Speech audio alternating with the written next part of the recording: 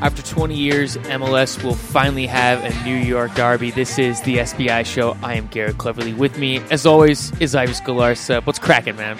No, not too much, Garrett. It's the weather's beautiful. Things are looking up here as we head closer to the summer, and we're finally getting the matchup that we've been waiting for since the start of the season.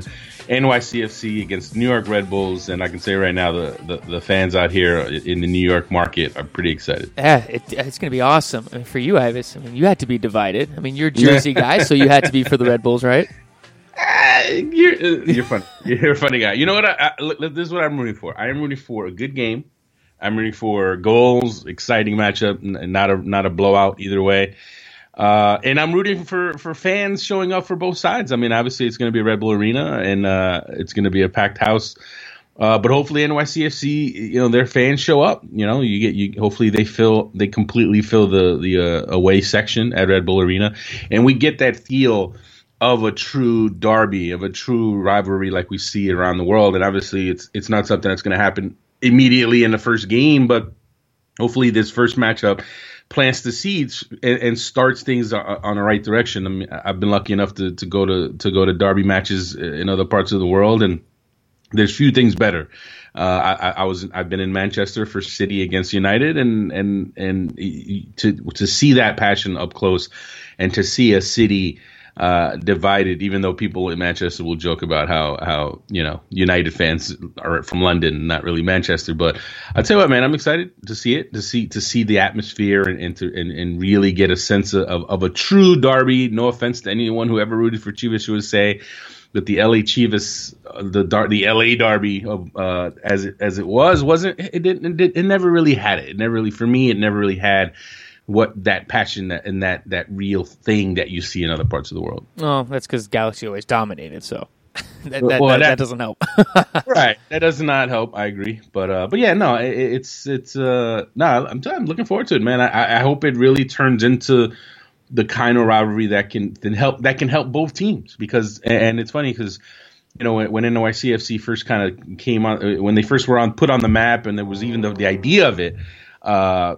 People would have figured that the Red Bulls wouldn't be interested in this kind of arrangement. They wouldn't want another team in the market. They wouldn't want to have to share their market with another team. But I remember at the time, at least, that there were officials with the Red Bulls that saw the value of it and understood what it could mean for the club and what it would mean to have a rival in the market, and what that could do as far as sparking even more interest and sparking passions within the fan base, and hopefully we see that. Hopefully we see that on both sides. Hopefully, we in this market we get that all the time with all the you have Yankees, Mets, Giants, Jets, Rangers, Devils, Rangers, Islanders. I mean, there's so many different rivalries here in other sports that hopefully that carries over. Hopefully we get that sense, and honestly, there is a little bit of the New York, New Jersey thing.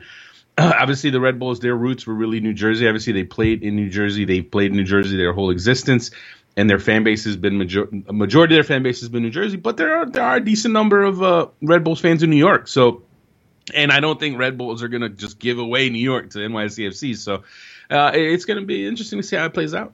What are the chances? Let's just say hypothetically, the Red Bulls win. Would they play New York at the end of the game? Nah, well, that's their. That'd be the ultimate, just in their face. No. They play the. Well, I'm saying, for this game, would they? Nah, they play the Jay-Z, Alicia Keys, New York. That's their. That was their song. I'm trying to think now of I'm trying to think if they've played that at the end this year, but they've done that for years. That's kind of their signature song at the end of games. So. I don't know if they would play it. Actually, I don't know if NYCFC played the Frank Sinatra New York after they beat New England. I'm trying to remember now. I don't remember that, but you know what? I think we will hear a New York song at the end of this game. It'd be awesome. Real quickly, before we dive deeper into this show, I have tons of things that we're going to be talking about on today's show. We're going to talk a little bit about European soccer, U.S. men's national team news, the U-20 World Cup rosters out, and then just some general Major League Soccer news. But looking at this match, Ives, it's the late one on Sunday night on Mother's Day. Heading into this match, the Red Bulls just were handed their first loss to the New England Revolution. They still look like they're a very good team heading into this one. On the other side, NYCFC, they are struggling right now. You got to hope that Jason Christ can right the ship there, but it just looks like the team's out of sync, and this looks like a really big opportunity for the New York Red Bulls to kick off the derby with a victory over NYCFC. Right. I mean, I think it'll be a better matchup than you would expect based on the recent results. I think David Villa is supposed to be ready to go, and obviously NYC, they've missed him. They had been missing him. Obviously, he came back in the second half of the last game for them. But having him if he can start, having him in the starting lineup, that's huge for them. They've missed his finishing ability. It seems like no one else there can finish. I mean, obviously, Mehdi Bellucci had a nice goal in the last game against Seattle, but their forwards just have not gotten the job done, and having Villa back will be a big help for them, especially against against the Red Bulls. Mm-hmm. And that's a matchup I'm looking forward to, because as good as the Red Bulls defense has been, it's been an interesting season so far for the Red Bulls, in the sense that while their defense has done well, it's been interesting how they haven't really matched up against top forwards on their schedule, just because of the way things are broken out. They played DC, no Espindola. They play LA, no Robbie Keane. They play San Jose. Wondolowski's on the bench and comes on later in the match because he was in San Antonio with the U.S. national team. So the Red Bulls have lucked out in a way at home, especially at home, not having faced the top forwards in the league, and I really want to see what their defenders, like a guy like Matt Miazga, Perinelli, Ronald Zubar, if he finally gets in the lineup, how they do against a top forward like David Villa, and that's going to be a great matchup to watch. But for me, the battle in the midfield is where this is going to be, where that's like the headlining act for me, because I mean, you want to talk about Sasha Kleshton, Dax McCarty, Felipe on one side, Mix Diskerud, Ned Grabavoy on the other side. That's going to be where the battle is won and lost for my money. I mean, that's going to be, well, at least that's going to be where the fun is going to be, the battles, the clashes, the trying to impose your will in the game. And I'm excited, man. I think it's going to be a good game. Well, in looking at kind of where these two teams are right now, I mean, as you have to expect that the Red Bulls are going to come out on all cylinders right away and try to apply as much pressure as they can on NYCFC.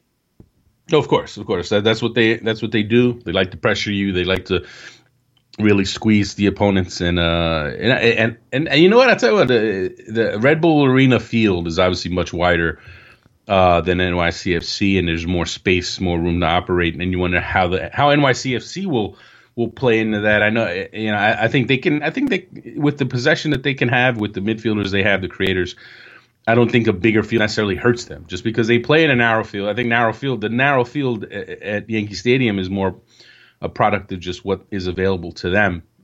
So from that standpoint, I think having that big wide field is actually going to, I don't think it'll hurt either team, and I think it's going to lend itself to an entertaining match. But yeah, I think you got to give the Red Bulls the edge. I know they lost last week, but let's remember Jesse Marsch put out a lineup missing quite a few of their regular starters, so I think they should be at full strength for this game, and you got to give them the edge going into this one. Do you have a prediction for the game? I'm gonna go 3-1 Red Bulls. I think they're gonna make a statement in this game. I think Bradley Wright Phillips is gonna be a handful for them. For NYCFC, I think they're gonna handle NYCFC. But again, they play 3 times this year, and I think the next time they play, once they play this summer, and once NYCFC gets their reinforcements, once they get Frank Lampard, once Villa's healthy, once they get healthier, I think it'll be a much better matchup. But that being said, I think this is going to be a great game. Just south of New York, DC United will be playing host to Sporting Kansas City. Kansas City is going to come in trying to look to stop DC, who's been red hot lately. I mean, when you look at this one, it just seems like everything's just going right for DC United right now, and you have to hope. I mean, does Sporting Kansas City have any chance going to DC and trying to walk away with 3 points? Are you kidding me? Any chance? Settle down. I mean, it's MLS. I mean, first of all, it's MLS. Everyone has a chance. Always. There's always the match you think is a mismatch always turns into being an upset. Like it is. It's inevitable. But Kansas City is not some pushover underdog either, man. I mean, they're 3-1-2 in their last 6. So they've been rolling. They have one loss since March. I mean, so they're not exactly chopped liver either. So I think this is a really good matchup. I think if you want to, look at it like honestly, it's the best matchup of the week in terms of just where the teams are, what the teams can do. I like it. I like the matchup. And look, DC, they've been on a roll. They're going to be at home. They've just been so impressive, and especially in the past couple of weeks. When you talk about wins against Vancouver and Columbus, I mean they're really hitting on all cylinders. But having said that, Kansas City, I really like Kansas City. Their results, their results don't have them at the top of the pile, but I feel like they played really well. They've overcome the loss of Iko Para. At least for now, they've managed well. They've done okay despite having lost him, and as good as he was for them earlier in the season. They still need Dom Dwyer to start finishing these chances on a more regular basis, but they are creating chances. Benny Feilhaber's playing some of the best soccer in the league right now. And they're going to give DC, I'm telling you, they're going to give DC all they can handle. I don't know. I think they will. I'll agree with you on that. But I just don't see Sporting Kansas City being able to walk away with at least 3 points. I mean, maybe they'll be able to squeak out a draw, but just with the way that DC's playing right now, look, I think Kevin Ellis is he's manageable as a center back for Sporting Kansas City. But when you look at DC's forwards, I mean, dude, they're just going to run wild, I think, against Sporting Kansas City's back line. I mean, Fabian Esmendola, he's back. He's looking great for them. I mean, we talked about all the other options. I mean, all the other pieces that DC has. I just think that DC, and like you said, I agree. It's MLS. Anything can happen. But going into this match, I feel way more comfortable with DC walking away with victory than Sporting. Well, DC's the favorite. No, obviously, they're the favorite. They're at home. They're on a run. They're on a roll. They have the highest points per game in the league. So it's not exactly a stretch to say they should win if you're going to pick one of the teams. Now, having said that, I think from a matchup standpoint, I think Casey's got a much better chance than you seem to be giving him. I think they do. I mean, Spindler's great, but I think Beasler, if you can get Beasler matched up on him, that to neutralize him, I think that's one matchup that's going to be great to watch. I think in the midfielder, I think Feilhaber can have some success. I think Roger Espinoza, the Feilhaber Espinoza tandem, I think they could win that matchup in the middle. So I tell you what, man, if you only watch one match, I mean, obviously you want to watch the derby. Whatever we want to call it, I think we have to come up with a name for the Red Bulls NYCFC. Yes, it's Soccer Wars with a Z. That's the dumbest thing ever. I'm not even. Don't ever say that on the show again because I'm sorry. We're not. What are you talking about? It's so cool. Everyone's using it. Anyway, it's terrible. But yeah, no. So all right, getting back to this game. I'm gonna go with a tie. I think this is gonna be a really good matchup. I think it's gonna be like a 1-1 or 2-2. It may not be the prettiest game, but I think it's gonna be a really, really tightly contested. And I honestly, I think Casey's gonna pull out at least they're gonna get at least a point out of this. All right, a point. Okay. I have to keep in line with my whole DC, the theme that I'm not a big DC fan or I don't believe in DC. No, I think they're a good team. The last 2 weeks they've really impressed me. KC just happens to be a team that I think can go on the road and do well. Well, the reason why I hate DC is because you're a Red Bulls fan. Everyone knows that. You know what's funny? I think at this point more Red Bulls fans think I hate the Red Bulls, which is funny. And as I've always said, if everybody's fans think you hate their team, then you're doing a good job because that means you're equally, unbiased and keep things balanced. So that's what I do, man. Everybody's fans think I hate them. Columbus, Chicago, Colorado, Dallas. Not so much. Dallas used to, not anymore. I'd say. You'd be surprised. Really? There's elements. I thought we got over that. Nah, you would have thought, but there's still elements out there. But it is what it is. Also this weekend, Ibis FC Dallas will be playing host to the LA Galaxy. Big Western Conference showdown. Galaxy coming into this match after playing Real Salt Lake to a scoreless draw during the midweek. Also coming in with Robbie Keane, a little banged up. I saw Edson Buttle, but come on, let's face it, Edson Buttle's best years have passed him. But looking at this one, Dallas at home, just with the way Dallas has been playing, including that 4-1 victory over the Houston Dynamo last week, it just seems like Dallas right now, this is just an unfortunate matchup on the schedule for the LA Galaxy, who have to come into this game on a midweek game, after coming into this game after playing a midweek game, Robbie Keane injured. It just seems like a tall task for the LA Galaxy. Never doubt Bruce Arena. That's all I'm going to say. That's true. That's all I'm going to say. Bruce Arena always finds a way. No, but I agree. I mean, Dallas, this is a game they should win. They're at home. They've been on a pretty decent run of form. They've won two out of the last three. They're 2-0-1 in the last three. LA has gone 3 straight matches with draws. They tie, but again, they tie the Red Bulls. They tie the Rapids. And now most recently they tie RSL in a match I'm sure they feel like they should have won if Nick Rimando hadn't put the Superman cape on again and saved yet another penalty. I mean, the guy, I don't know. I don't have it in front of me, but it's unbelievable, his penalty save rate. It's unbelievable. I mean, not even just within MLS. I mean, I can't think of goalkeepers anywhere that have been as good at saving PKs as Rimando. But so LA, yeah, I mean, they still miss Robbie Keane, obviously. But I don't know, man. Bruce Arena finds a way. He's going to put that group out. Yeah, Jameson, Zardes, Juninho. They're going to give FC Dallas some issues, but I have to go with FC Dallas. I'm not going to be the contrarian. I think FC Dallas has looked pretty good, really good at home. I think Fabian Castillo is going to be a handful for the Galaxy, whether it's Dan Gargan playing it right back or whoever. I think Castillo, who they've been slotting out quite a bit, pretty much on the left, going at people. He's just been so tough to deal with. And you get Blas Perez back, and you know what? Dallas should win this one. I'll go with Dallas, even though deep down I'm thinking LA, because LA always finds a way. Yeah, that's true. I was going to say, Blas Perez is coming back. The only thing against FC Dallas, is that they do have a ton of injuries, though. Zach Lloyd's probably not going to play this weekend. Matt Hedges probably not going to play this weekend. So, there's a few other guys, too.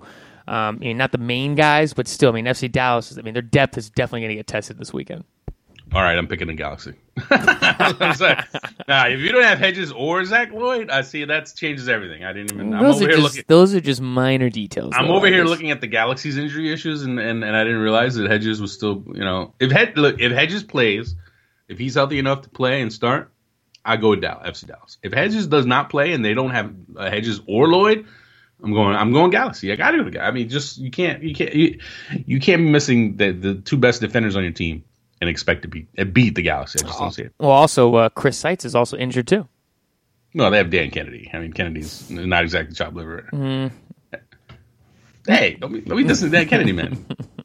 He's a friend of the show. Sometimes look. Sometimes a good defense is a good offense. In FC Dallas's case, their offense is just so good that it will make up for them not having Matt Hedges or Zach Lloyd possibility this weekend. Well, I'll tell you what, a good offense can be your defense if you're playing against a team that's not that well coached, but the Galaxy are very well coached. Everyone has off days. Bruce Arena could have an off day. It could happen.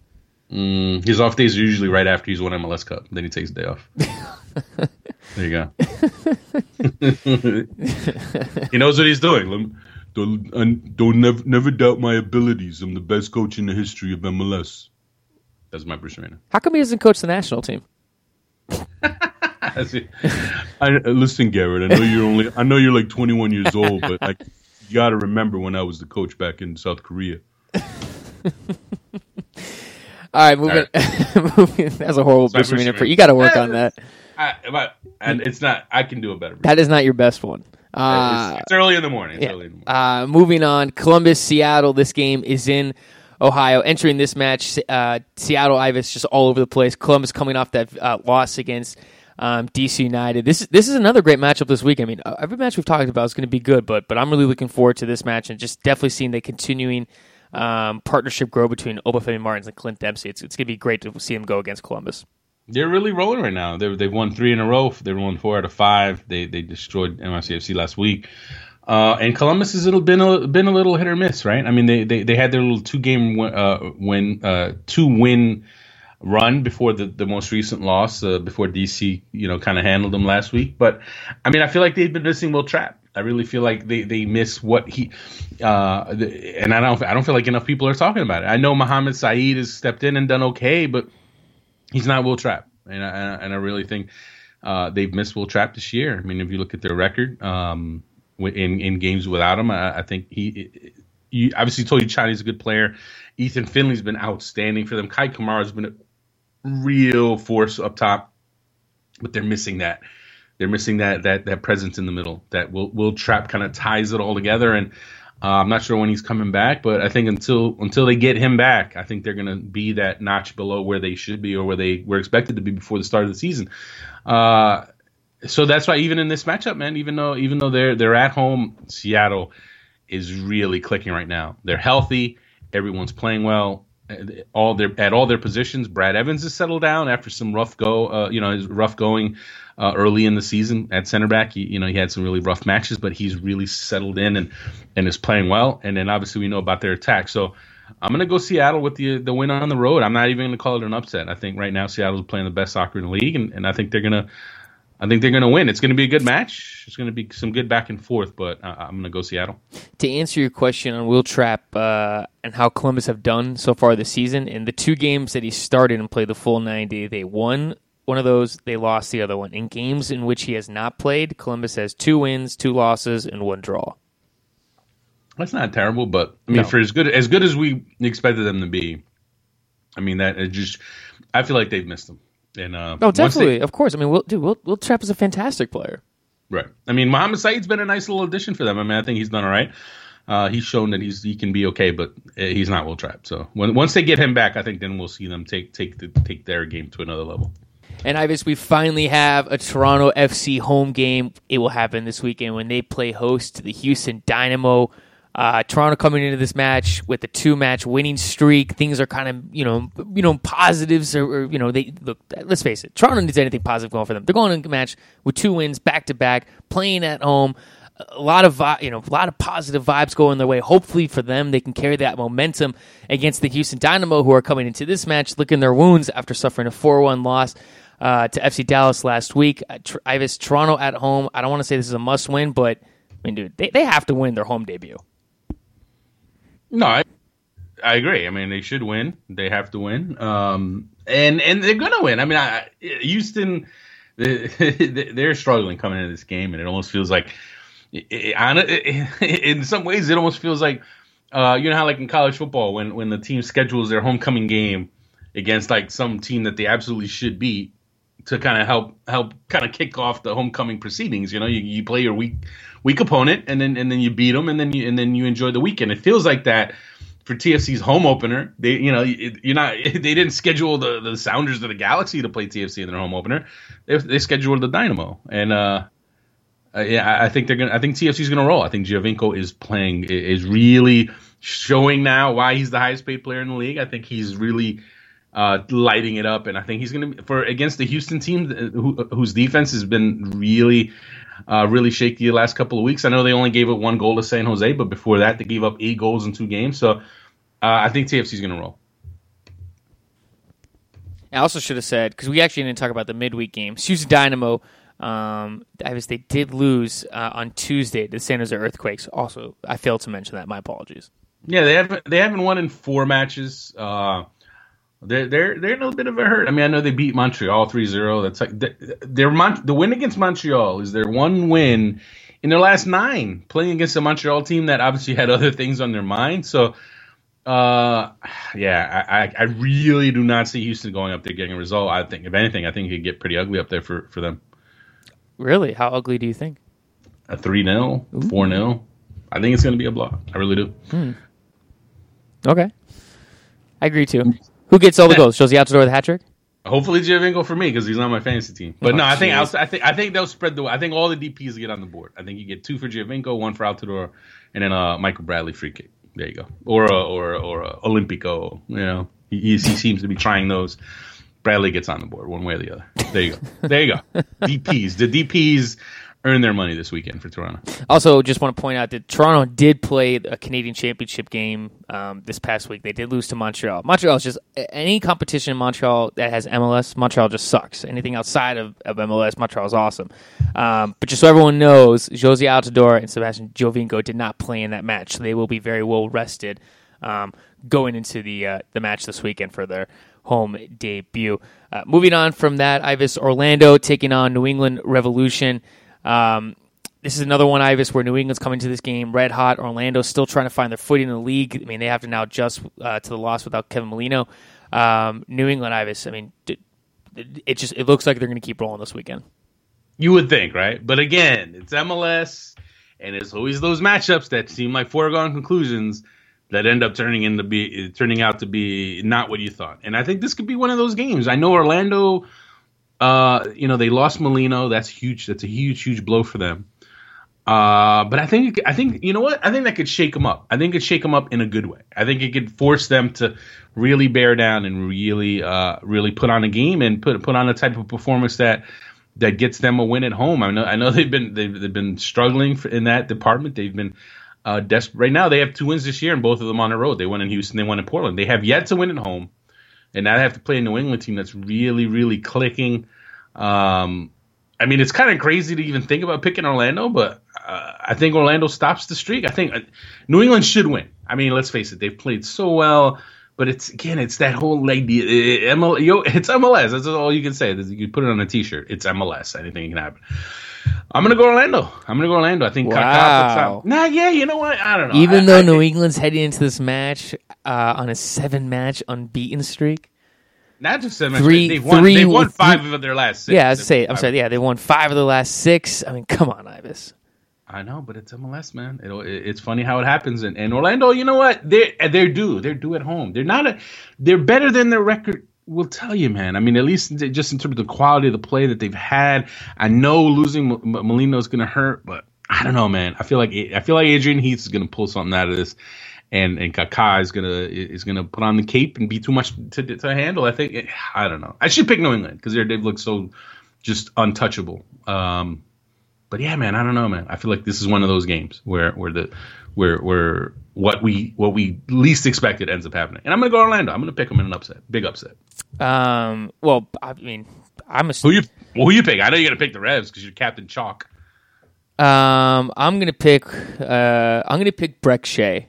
That's what I'm going to do. He's going to place Kevin Molino. He's going to score 2 goals, and everyone's going to say, Kevin Molino who? That's what's going to happen. So you're picking Orlando now? Oh, wait, I have to pick against you. That's right. I can never. No, you don't have to, but I thought it was funny how you're sitting here sounding all shocked that I'm picking Orlando, and then you turn around and pick Orlando. Well, no, I'm not picking Orlando. I'm picking Breck Shea. There's a difference. Okay, so they lose 4-2, but Breck Shea scores twice. Is that what you're telling me? Yeah, I could live with that. All right. There you go. I could live with that prediction. That's your pick. There you go. It's entirely possible. I don't know. To me, New England into this match. Orlando's. I mean, they're going to have to figure out that situation. I mean, are they going to move Breck Shea up? It just seems like there's too many question marks for Orlando. Their back line, their forwards, and I understand Kaká's having Kaká's Kaká, but it just seems that Orlando has so many things they're still trying to figure out on the field versus New England, as we discussed. What? So many things. They have two questions. Number one. Who's going to finally start scoring some goals for them on a consistent basis? Okay, that's a huge thing. One. Okay, and then 2, what do they do to replace Molino? That's 2 things. There's 2 things. Their defense, I feel, is pretty settled. And their midfield, other than Molino, like they're pretty settled. I mean, you got Akugo in there who's playing really well. He's quietly having a great season for them.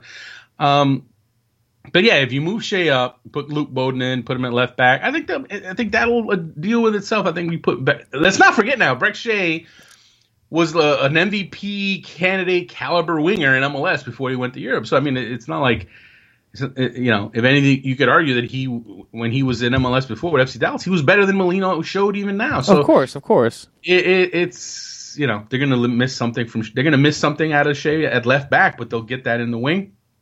But if you're Orlando, you need to finish. You need to get either, whether it's Kyle Larin, whether it's Roches, someone needs to score. Someone needs to step up and say, I'm going to be this team's forward. And I know Heath's been giving Larin some run, the rookie number 1 overall pick. But if they need someone, to step up and start finishing these chances. Because they're going to get some chances in this game. It's going to be a 1-0, but we'll see who finishes. I'm going to go 1-0, Kaká, upset win. I just want to point out, Orlando has not scored a goal at home in over 270 minutes, Ivis. They're due. There you go. That's all streaks come to an end, my friend. Yeah, that's such a. What? Hey, listen. You've watched these games, and I don't know. The games that they've played at home, they haven't scored. But they've been knocking on the door. They've missed some really easy. They've missed some chances that they absolutely should have put away. I just feel like it ends. We'll see. Vancouver Whitecaps taking on Philadelphia Union at home in Canada. Philadelphia heading into this match, Ivis, they are with Montreal as one of the 2 worst teams in the league. Vancouver at home has been unbelievable, and I've seen stats over the last 2 years where Vancouver at home against teams from the Eastern Conference, I think Vancouver is somewhere like 21-1 or something like that. It just looks like for Philadelphia, Ivis, do you even give them a 1% chance of being able to upset Vancouver in this match? I think they're gonna win. You know why? Oh my God! What is up with why? you? No, listen to me. You know why they're gonna win? Because Rise and Bowley. Are you kidding me? I knew you're gonna do that. Every Philadelphia fan has to be freaking out right now. Freaking out. Listen, no one listens to our show in Vancouver. Let's be honest. How do you know? Because we don't care about Canada. So we've been accused of not caring about Canada. So I'm sure the folks way out there probably don't think, they probably don't bother listening to us. Oh, I was being nice to Canada. If we could be mean, then I'll definitely be more mean. Feel free, man. You're entitled. It's a free country down here. So, but anyway, Vancouver, Philly. I'm totally kidding about Philly. I don't see them winning. I really don't. I mean, Mboli is. I think Mboli will have. Here's what I see. I see Mboli pride will kick in. Mboli's pride has got to have been just crushed when he was benched and cast aside, and I'm sure now he's going to come in this game like, you know what? I'm going to show these guys. I'm the guy who was the man at the World Cup. I'm the guy. I'm good. I'm a good player. I think he'll have a good game, but it's not going to be enough, man, because Vancouver is just on a different level than the Union right now, and I think they're going to handle them. I think they're just. I think it's going to be like a 3-1, and poor Jim Curtin. It's going to the pain continues. The awful season, everything that could go wrong has gone wrong. Think about this, right? It was already a nightmare kind of season for them, right? The whole Mboli thing, the losses, the bad calls against them, the CJ Sapong with the DUI, and then both your goalkeepers get hurt, and you end up having to bring Mboli back. That is some next level voodoo curse type stuff going on there. It really is. So on Twitter, I put on Twitter that I think somewhere Zach McMath has like a voodoo doll, and he's like punishing the Union for kicking him out. And I got annoyed with someone on Twitter about the whole Zach McMath thing. And then look, no one's saying Zach McMath is Nick Rimando or Manuel Neuer or any like Superman stud goalkeeper. But for me, I feel like people choose to forget that last year before the whole Mboli thing, Zach McMath was playing well for them. He was playing well. They were playing well. His teammates and his defense were playing well with him and around him. They had a good thing going, and the Union completely shook that up in their quest to try to upgrade a position that wasn't really an issue at that point. And now, Zach McMath, they kick him to the curb. They send him on the season-long loan, never intending to bring him back because this is the last year of his contract. And now he's stuck on the bench in Colorado. And I will stand by my opinion that if they had never done this, if they had stuck by McMath last year, if he kept the job last year, he comes into this year with the job, they have probably 6 more points than they have right now. 6 or 7 more points than they have right now because of those games that Mboli cost them. And you know what? I think they cut the cord too soon on McMath last year, and they're paying the price. I agree. I know. I agree. Do you help me get down for your soapbox? That's not even a soapbox. We set a new bar after last week on what constitutes a true soapbox moment. So was that? I don't know. It just seemed like a friendly discussion. I agree, but people think it's. I got called out. Someone. It was animated. I got called out pretty bad for that. Oh, for being the owner's lapdog? Yeah, what was up with that? Hey man, you made your bed, you got to lay in it, man. I'm. As long as the checks from MLS HQ keep cashing. It's. When I saw that, I was like, I hate that guy. Hey man, I told you it was gonna happen. Actually, it's been pretty. My ideas on it are like, they're American, they're capitalist. Your ideas are, socialist and communism, and it just bothers me that people agreed with you on that stuff. Socialism and communism. I'm pro-America. You're over here, make it equal for everyone. It's make it fair. Make it communist. Wait, what do we make it equal for everybody? Really? No, I believe in paying employees. Here's my thing. If you want to have if you want to claim to have a good product, claim to have you claim that you want to have the best product in the world, then act like it. and don't say one thing and do another. That's all it comes down to, man. Like, if you want to be cheap, then just own it. Just own it. Just say, listen, we're small time. We're not going to be La Liga. We're not going to be the Premier League. We're in our little pocket. We're not getting to that point anytime soon. And this is where we are. Instead of, no, really, we're gonna be the biggest team and we're gonna be the biggest league in the world. We're gonna have, like they are. Ibis, we got how many more years? We got 5 years left, man. 5 years. Okay. Right. Anything can happen. And in 5 years from now, when we're still doing the SBI show, hopefully, we'll in see. New York, we'll have a plush studio, right? One day. Yes. Let's keep hope alive. Yeah, okay, I'll keep it alive. All right, it's time to get back to the MLS weekend preview. Colorado Rapids, they're heading into this match against San Jose Earthquakes with 3 draws in their last 3 matches. I think this is a good opportunity for the Rapids to finally pick up their first win in what seems like forever against San Jose, who's now played 3 games in 8 days. Does Colorado have any chance? What is it with you and this any chance? I don't know. Then? I don't know what's up with me today. Why do you keep saying that? I don't know why. It's San Jose. I mean, what are you talking? I think it's Barcelona. Like, they relax. Actually, Colorado's been doing all right. I think Colorado, they've had 3 draws in a row.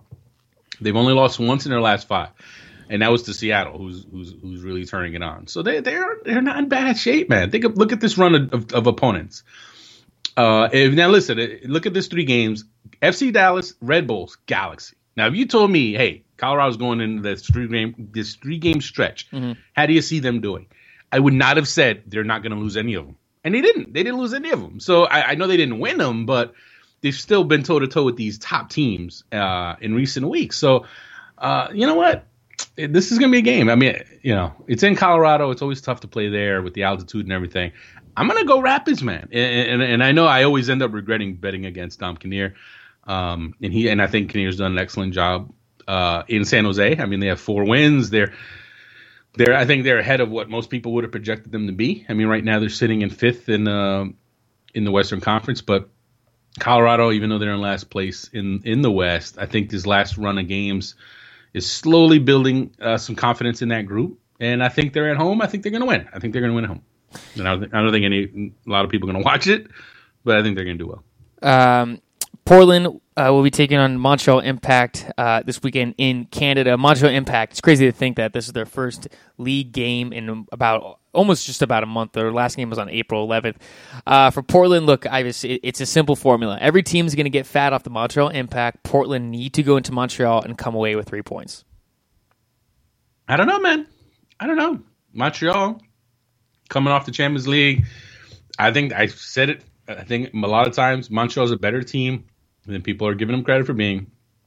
They've only played 4 league matches, so trying to have a real sense of where they are, it's not really fair when you're just going off of 4 matches, especially when they were obviously focused on Champions League. That's in the rearview mirror. Now Montreal can focus and show that they're a better team than people realize. Having said all that, me and Portland, I like Portland. Valeri's back. I mean, I don't know if he's ready to start yet, but if he is, I mean, that's huge for them. Mm-hmm. I think Darlington Nagbe on that turf. I think Fernando Adi. I know Adi's been struggling lately, and now he's been linked to transfer rumors to Mexico.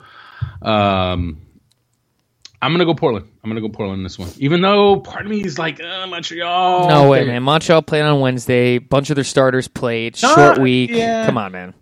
Fine. I mean, the only guy that I'd say in Montreal that makes me feel good about them that didn't play is Kenny Cooper. He could come in and score like 3 goals. He's the only one that makes me feel a little more comfortable in Montreal. But I'm kidding, everyone. But then again, Portland has to fly cross country. Oh, they're flying first class, man. They got nice seats out of How big is They're first class? chilling. They're not all in out. first class. They're not all in first class. Okay, Caleb Porter's in first class. Valeri's in first class. I'm pretty sure Jorge Villafana is not in first class. Are you sure? I heard Portland has their own plane, and their plane has a bowling lane on it and a ping pong table. I heard it's really nice. Definitely not. They're flying cross country. You're playing on the road. You're in Montreal. They're probably having some poutine and weigh them down a little bit. I do not like poutine. Do you like it? It depends. It's got to be good poutine. You got it's because you can have poutine that's just really blah, and then it's a terrible experience, or you can have the high, like, real deal good poutine.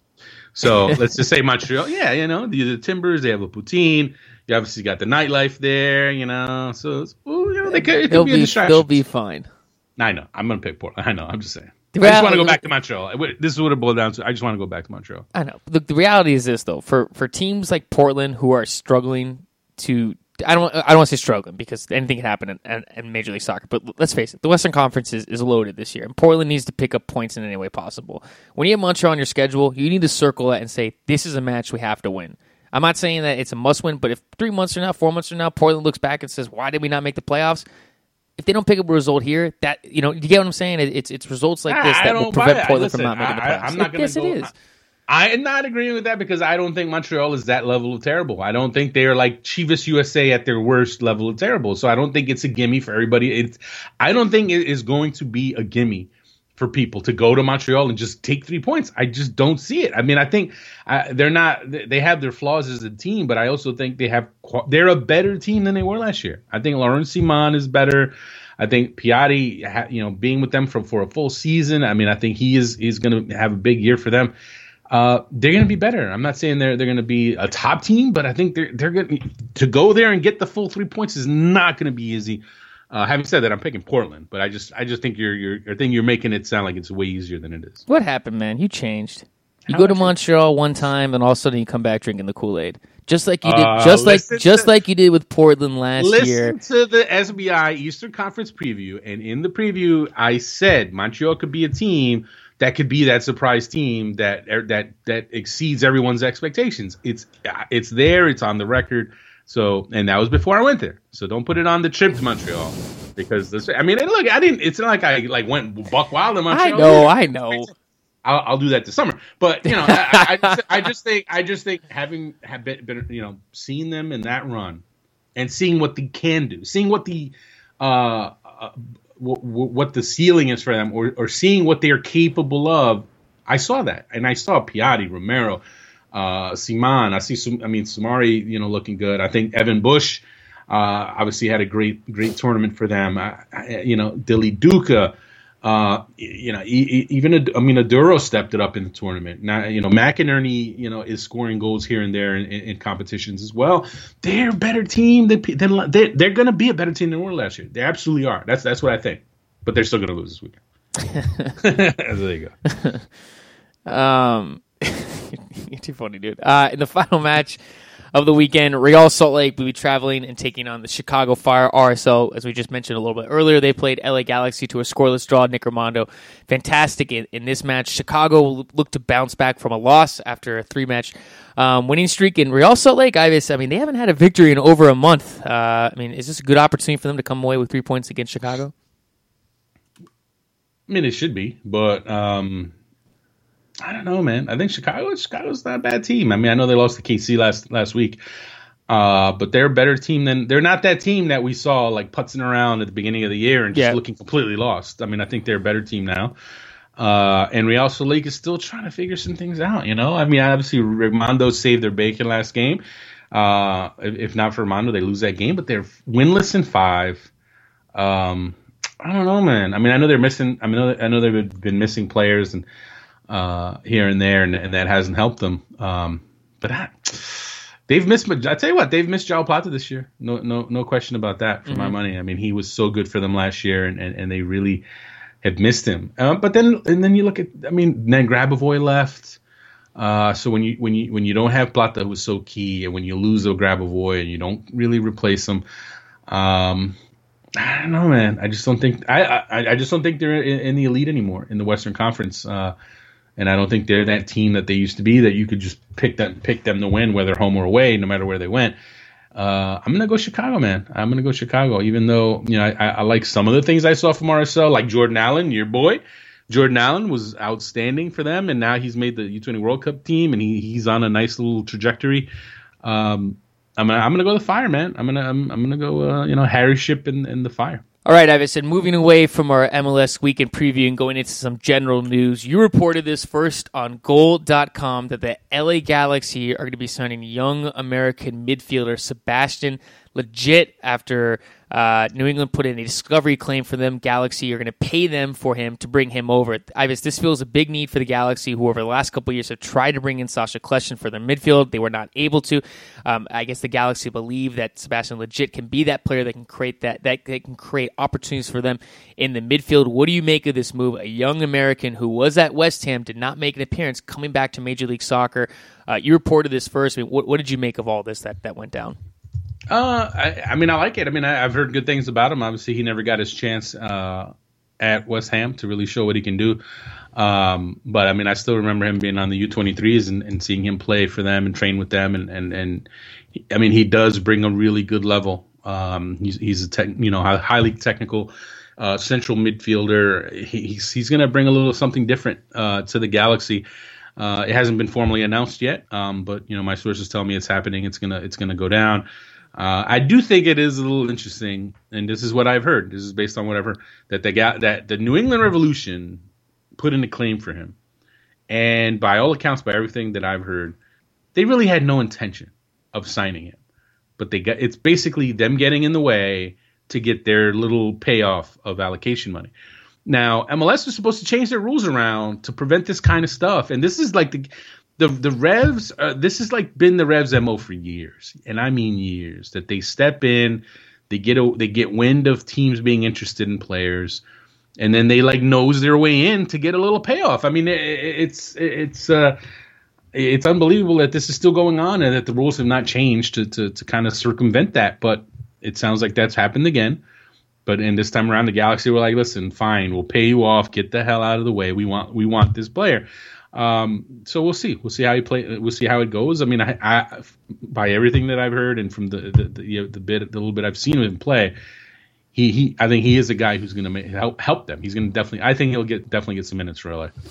I mean, but Okay, that's good. Yes, he needs minutes. I agree with you on that. But on the other hand, Ivis, you're still going to have this call of people saying, "Oh, another young American leaving Europe, leaving West Ham, where he was in the Premier League, and he didn't make any Premier League appearances, but did appear in some cup matches for them." I mean, does this send another bad message to young Americans who they can't? I don't know whether they can't find a way to break through teams in Europe. This goes against, once against what Jurgen is saying, the public perception of this, of a young American coming back to Major League Soccer. I mean, does this look bad on it? I don't think it does, but I mean, I could see how some people could be freaking out about this move. Nobody's freaking out, man. This is completely like, I don't buy, like, I absolutely not even buy discussing that, because I mean, number one, he was there a long time and he didn't break through. And if you don't break through, you're not going to keep banging your head against the wall. And if anything, when you look at the recent examples of guys who've come back and how they've been able to make the most of coming to MLS and what it's doing for them, I don't even think this is an argument anymore. Josie Altidore, Brett Shea, Juan Agudelo. I mean, these guys all came back and they're all playing well. So like, why? This is not, I mean, it's one thing if you go to Europe and you're there for 6 months and then you come running back. If that were happening, that's like, you go, But for a guy who was at West Ham since he was young, I think he put his 5 years in there trying to break through. He couldn't break through. Now he has the chance to, he's a California kid. He has a chance to come home, California, and play for the Galaxy. You play for Bruce Arena. Like, that's not exactly necessarily going to hurt your career. Having a chance to play for one of the top teams in MLS, having a chance to potentially be partnered in midfield with Steven Gerrard, like, and set up passes for Robbie Keane. Like, how is that even a question that this is like a bad thing? It's absolutely not. Like, I don't see how anyone could look at that and say, I don't think it is. That. Why even bring it up? I don't think it is, because I saw some reactions to it where people were. You need to start reading. Don't just because I don't read you catch random a glimpse. BS websites. I'm just saying, I'm just throwing it out there because it is out there. There's always something out there. There's always somebody that has a problem with every single move ever made. So who cares? The consensus is this is a good move for the kid. Like, where is he supposed to go? It'd be one thing if he had gone there if he's a high-end like U.S. national team starter and he goes to the first team that he goes to in Europe, he can't get minutes and he comes back right away. Like if that happens, yes, you can definitely say, oh man, Americans can't cut it. But the guy, he put in his time there, tried to break through with that particular team. Now an opportunity presents itself with the Galaxy. Like it's not just any team he's playing for. You know what I mean? It's not like he's coming back to play in like the lower divisions or on a bad team. He's coming to the Galaxy. Like how can you knock the kid for doing that? That's crazy. It's not even worth discussing. But anyway, it's a good move for him. It's a good pickup for the Galaxy. And I'm sure a lot of people are going to be excited to see him play because I guarantee you there's a ton of people who've heard about him but who've never seen a minute of him play. And now they'll get the chance to see him. Moving on, Ivis, Eddie Johnson's contract has reportedly been voided by the league. That's due to his health issue, which is on one hand very sad for him. Obviously, having your contract voided because of a health issue, but on the other hand, for DC United, it does clear up quite a bit of cap space for them. Yeah, it does. I mean, that's big for them, obviously, and it's definitely sad, the whole Johnson situation and what's going to happen and if he's going to ever play again. But yeah, if you're DC, man, I mean, you're now all of a sudden you have some nice chunk of change to go shopping this summer and get yourself some upgrades, get yourself some help up top, possibly. I mean, I think that's an area that when you look at the forwards that they have, obviously you have Espindola, he's great, but they could use another forward. Now, look, it needs to be said that they haven't always done the greatest job shopping on the international market. I mean, in recent years, I mean, how many truly difference-making foreign players have they picked up? I mean, can you think of one? I mean, let's think about it. I mean, who can we think of one? Is there? No. Anyway, but yeah. So I mean, so that's the thing. I mean, it's fine to have the money or the cap room, but you also have to, you have to be able to do something with it, and that's going to be the key. I mean, are they, they have the DP slot. Can they finally hit a home run, or can they finally strike gold on the international player market? And it's up to them. It's up to Dave Casper to show he can do that. And credit to Casper and DC for the roster that they put together.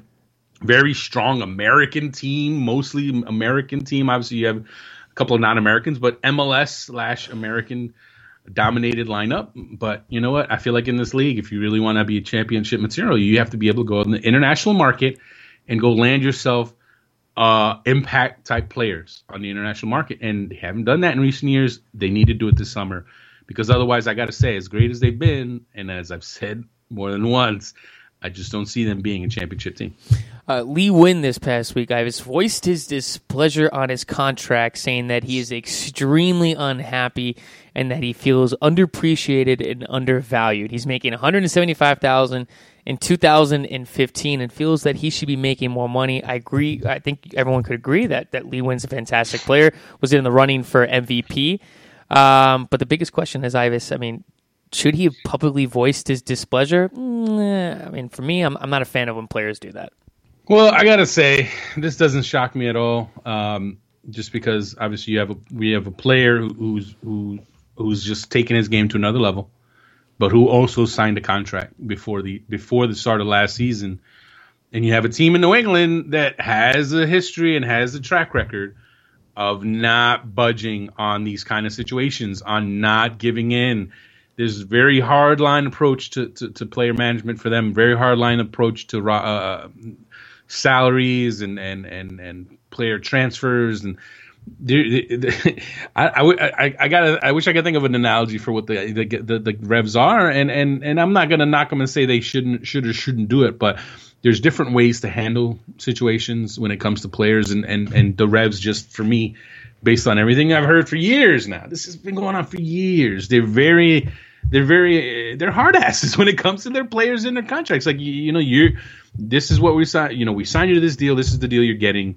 You want to go to Europe? Sorry, that doesn't work. You're staying with us. You signed a contract. You're our player. They have a very American pro sports kind of approach to their handling of players. Whereas in Europe, if a player's not happy and he wants to leave, then you get rid of him, because you don't want that in your locker room. You don't want the negativity. You don't want to deal with that. You get the player out of there because you want a locker room full of guys who want to be where they are. And the Revs have always been like the opposite. The Revs are like, I don't give a damn if you hate it here. I don't give a damn if you don't want to play for your contract. You are under contract here, and you're going to stay here. So suck it up. That's just been their approach forever. And now in this case, I'm not even going to knock them too hard because look, Lee Nguyen, you signed a new contract before last season. You have to honor your contract. No one forced you to sign a 4-year contract. And I did find that interesting, the wording of it in some of the reports that he's on a 2-year contract. No, there are no 2-year contracts in MLS, right? He was on a 4-year contract. 4-year, it's two guaranteed and then 2 option years. MLS loves to get their option years, unless it's a Jermaine Jones who's like an older player on huge money. Then you can get a shorter contract. That's the very rare occasion. Lee Nguyen signed a 4-year deal. Then he played out of his mind. And now he wants a new deal. And it's like, why should they give you a new deal when you just signed this one? And you're also at an older age. You're a bit of an older age where, like, are they going to give you an entirely new contract and just double your salary when, it's a tough, he's in a tough spot. Does he have a right to be unhappy? Yes, of course. He's gonna feel like, hey, I'm an MVP caliber type player now. Mm-hmm. I should be making double what I make now. But I mean, do the Revs just have to rip up their contract now and pay him because he wants more money? What's his leverage? And that's what I can understand where they're coming from, because it's like, why should we have to do that? Just because you want it? Like that's not really how it works. And so in this particular instance, I can side with the Revs, but I do think it's interesting. That's just been their MO forever. Oh, speaking of the New England Revolution, Will Packwood says that he'll be training with them for the next couple weeks. We got to assume that will probably indeed sign with the New England Revolution. What do you make of his move, Ivis, from Birmingham to New England Revolution? It's actually Birmingham, but Birmingham. Did I say Birmingham? I meant Burn. It happens. It happens. I can't even say it right now, but you know what I meant to say. You have to say it in the British pronunciation. Look, Packwood, for all accounts, he's a talented player. You do question, what his level is after, because he had the leg break, and you almost feel like he hasn't been the same since then. Because before the injury, at a certain point, he was starting regularly for Birmingham. He had that nice run where you looked at him and you say, oh, this guy could be the future starting national team center back, and obviously things have not gone that way. But this is, if you're the Revs, you got to be ecstatic. You're talking about a young central defender that can give you some depth, and you've obviously lost Darius Barnes to injury. You at this point you're playing Jermaine Jones there, who you probably rather have in midfield. So if Packwood could end up panning out and giving you another option, then that's huge. That'd be a huge pickup for them. And I was shifting gears. The U-20 World Cup roster is out. Lots of discussion with certain players being left at home, certain players on the roster. Still some players who could be on the roster. When you saw the initial list of names from Tab Ramos, what did you make of the roster that he put together? Well, there were obviously some names that were surprising in the sense that they were missing. There were missing names, and the 2 names that I think shocked people were Junior Flores and Romain Gall. And I know, especially Gall, I feel like there's been more of a reaction because we're talking about a guy who was the leading scorer for the team in qualifying. And I know, I think that it just came as a shock. But in talking to Tab Ramos yesterday, had a chance to be part of a roundtable in New York on Thursday, and he pretty much broke it down that, look, Gall has not been playing at all on any level, any sort of minutes in the last 3 months, and that hurt him because his form right now, his level, his fitness level, they're just not at a good point right now. And it was interesting that Ramos kind of threw the Columbus Crew under the bus from the standpoint of the Columbus Crew do not have their own reserve team. They don't have a Columbus Crew 2 like Toronto has, like the Red Bulls have, like Seattle has. And he broke it down, and it's a very, very, very good point if you think about the benefits of having those teams. And I don't think everybody understands what the benefits are of having those teams, because what it can mean, and Tab Ramos laid it out. If you're a player who's on the fringes of potentially getting minutes with the first team, right? A team's not going to loan you out and send you away to an affiliate. I think the Columbus's affiliate is the Austin Aztecs. Now, if you're Greg Berhalter, Romain Gall is right on the fringes of potentially getting minutes with the first team. You're not going to just send him off to Austin, because he could actually he's almost there on the doorstep of getting first team minutes. So you keep him with your first team. But then he has no reserve team in the area. A team like the Red Bulls, perfect example. Sean Davis, the rookie, Sean Davis from Duke, outstanding rookie. He couldn't get minutes early on. He wasn't going to get minutes, but he's a talented prospect for them, and he's been playing on their second team. But by them having their Red Bulls 2 team, he can train with their first team. He can build that. He can continue to build that connection with the first team. But then he's also getting games, and when they need him, they can pull him right back. It's just such an easy setup for a player like Sean Davis. And then you saw Davis play against New England. He got his opportunity. He looked great. Now with Romain Gall, he is just stuck in limbo because they don't have a first team there in Columbus. Berhalter isn't going to ship him off to Austin because Gall is right there in the battle to try to get minutes.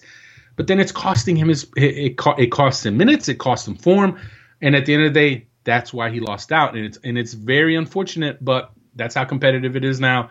Junior Flores is a whole other thing altogether. Junior Flores he just hasn't impressed. He didn't impress in qualifying. Apparently he didn't impress in the most recent U-20 training camp. And I know a lot of people are going to be like, well, isn't this guy supposed to be like the savior, the next great playmaker, so to speak? He hasn't done it. He didn't do it on the U-17 level. Let's not forget. I know Richie Williams got a lot of flack for not starting Junior Flores in qualifying a couple of years back.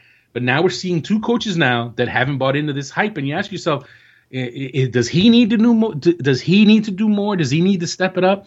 And right now he's looking like a guy who's not going to fulfill expectations. It's still early, but right now he's not doing it. Okay, well, enough of the guys who did not make the roster, because there are some guys who will actually be going to New England. With the roster that he did put together, I mean, Paul Arriola is going to be there, Bradford Jamieson, Jordan Allen. I mean, does this group have a legit chance of winning this World Cup? Oh, it's so hard to say. But I think no, I don't think they're going to win it. I mean, I think there's other teams in the tournament that just have way more talent than they do. But the question is, can they do well in the competition? And they can. It's set up for them to do well. I mean, their group is an easy group. They absolutely. I mean, when you think about last time out, the last U-20 team with DeAndre Yedlin, Will Trapp, and those guys. I mean, they played, arguably, you can argue, they played the three best their group consisted of the three best teams in the tournament, or three of the four best teams in the tournament. I mean, it's insane when you think about it. When you look back on it now, it's unbelievable that the teams that they had to play. Was it Spain, France, Ghana? I think it was. A crazy run of teams. Now it's like Myanmar, Australia. I mean, these are teams they should beat. Now, having said that, looking at the team, Gideon Zelalem is, as of right now, not on the team. He's not eligible. But FIFA is still determining his eligibility. And if FIFA, between now and a week from now, if FIFA deems him eligible, he's going to be on this Under-20 World Cup team. They left the spot open for him. And based on all accounts, by everything you hear, he can be a difference maker. He can be that kind of playmaker that takes them to a different level. Now, if he doesn't make it on the team, they have talent. This team does have talent. I mean, Rubio Rubin is going to be there. Obviously, we've seen him with the first team, the U.S. national team. Emerson Hyndman, obviously, very talented midfielder at Fulham. Then you have Cameron Carter-Vickers, the young, stud, central defender, a guy who, I mean, I know we don't like to project 2018 World Cup, but I mean, this is a guy he has World Cups in his future. Let's just put it that way. And even though he's super young, it's crazy. The kid he's a beast. He's a beast.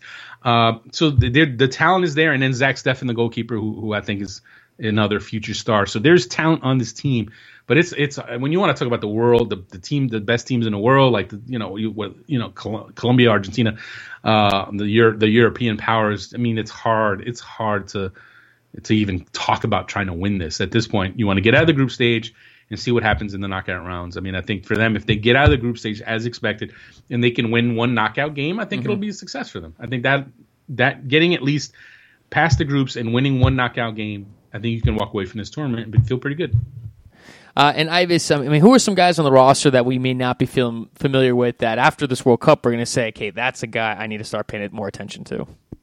Well, one guy I'm sure not many U.S. fans have seen or know much about is DeSavio Payne. He's a young defender from Groningen.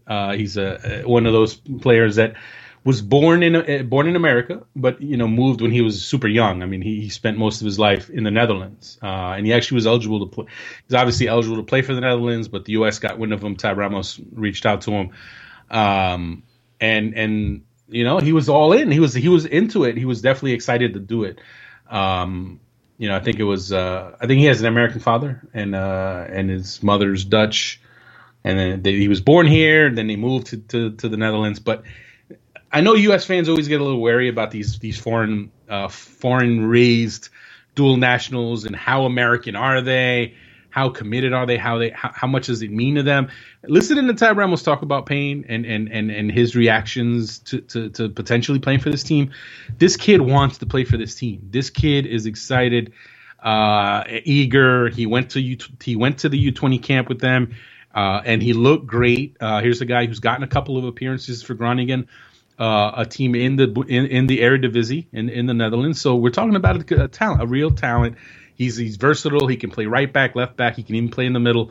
So he is a guy I think who's going to step in and start. I think he's going to step in and end up starting for this U-20 team. So he's one to watch. Cameron Carter-Vickers, obviously. Stefan, Emerson Heinemann. Those are the guys, and obviously Gideon Zellam if he ends up playing. I mean, those are the guys I think could really turn heads in this tournament. And moving over to the UEFA Champions League, Messi was all over Bayern Munich the other day. He made poor Boateng look like an average defender on Messi's second goal in the game. Messi has now surpassed Cristiano Ronaldo as leading goal scorer.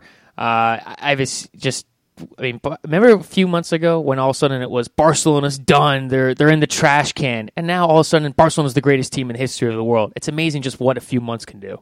Well, it's been a while since there was that panic talk. I think that was earlier in the season. But once they started clicking, I mean, they've been rolling for more than half the season now.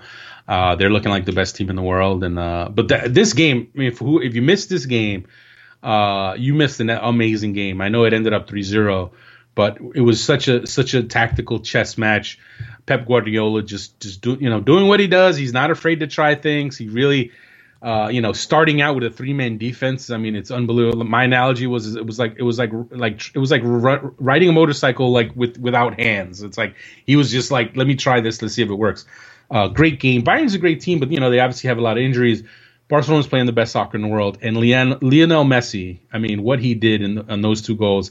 The best part for me was, my kids were watching it. I made, my younger son loves Barcelona, so he was watching it.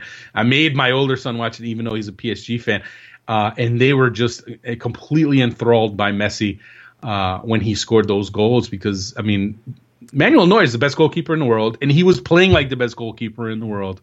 And he looked like he just wasn't going to be beaten on the day. And then Messi, he just does it. He puts on the Superman cape. I know I say it all the time, but he really put the cape on, and he just torched them. And it's unbelievable. It's he is so fun to watch. Anytime they're on, you have to watch him. Unless, of course, you're a Real Madrid fan, then you probably hate him. And then think about Cristiano Ronaldo, right? Amazing player, right? A true legend.